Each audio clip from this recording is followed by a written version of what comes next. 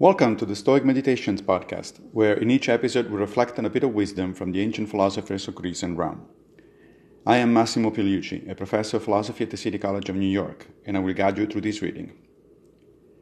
Today's reflections come from Epictetus in Discourses 1:17-6, which, I suppose, is why Stoics put logic at the head of our curriculum, for the same reason that, before a quantity of grain can be measured, we must settle on a standard of measurement.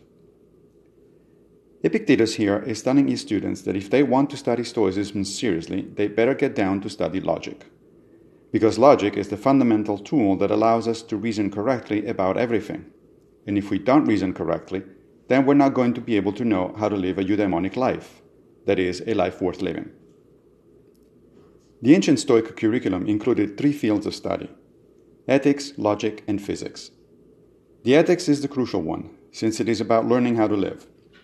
The other two, however, are also important, because without them, according to the Stoics, we cannot properly understand ethics itself.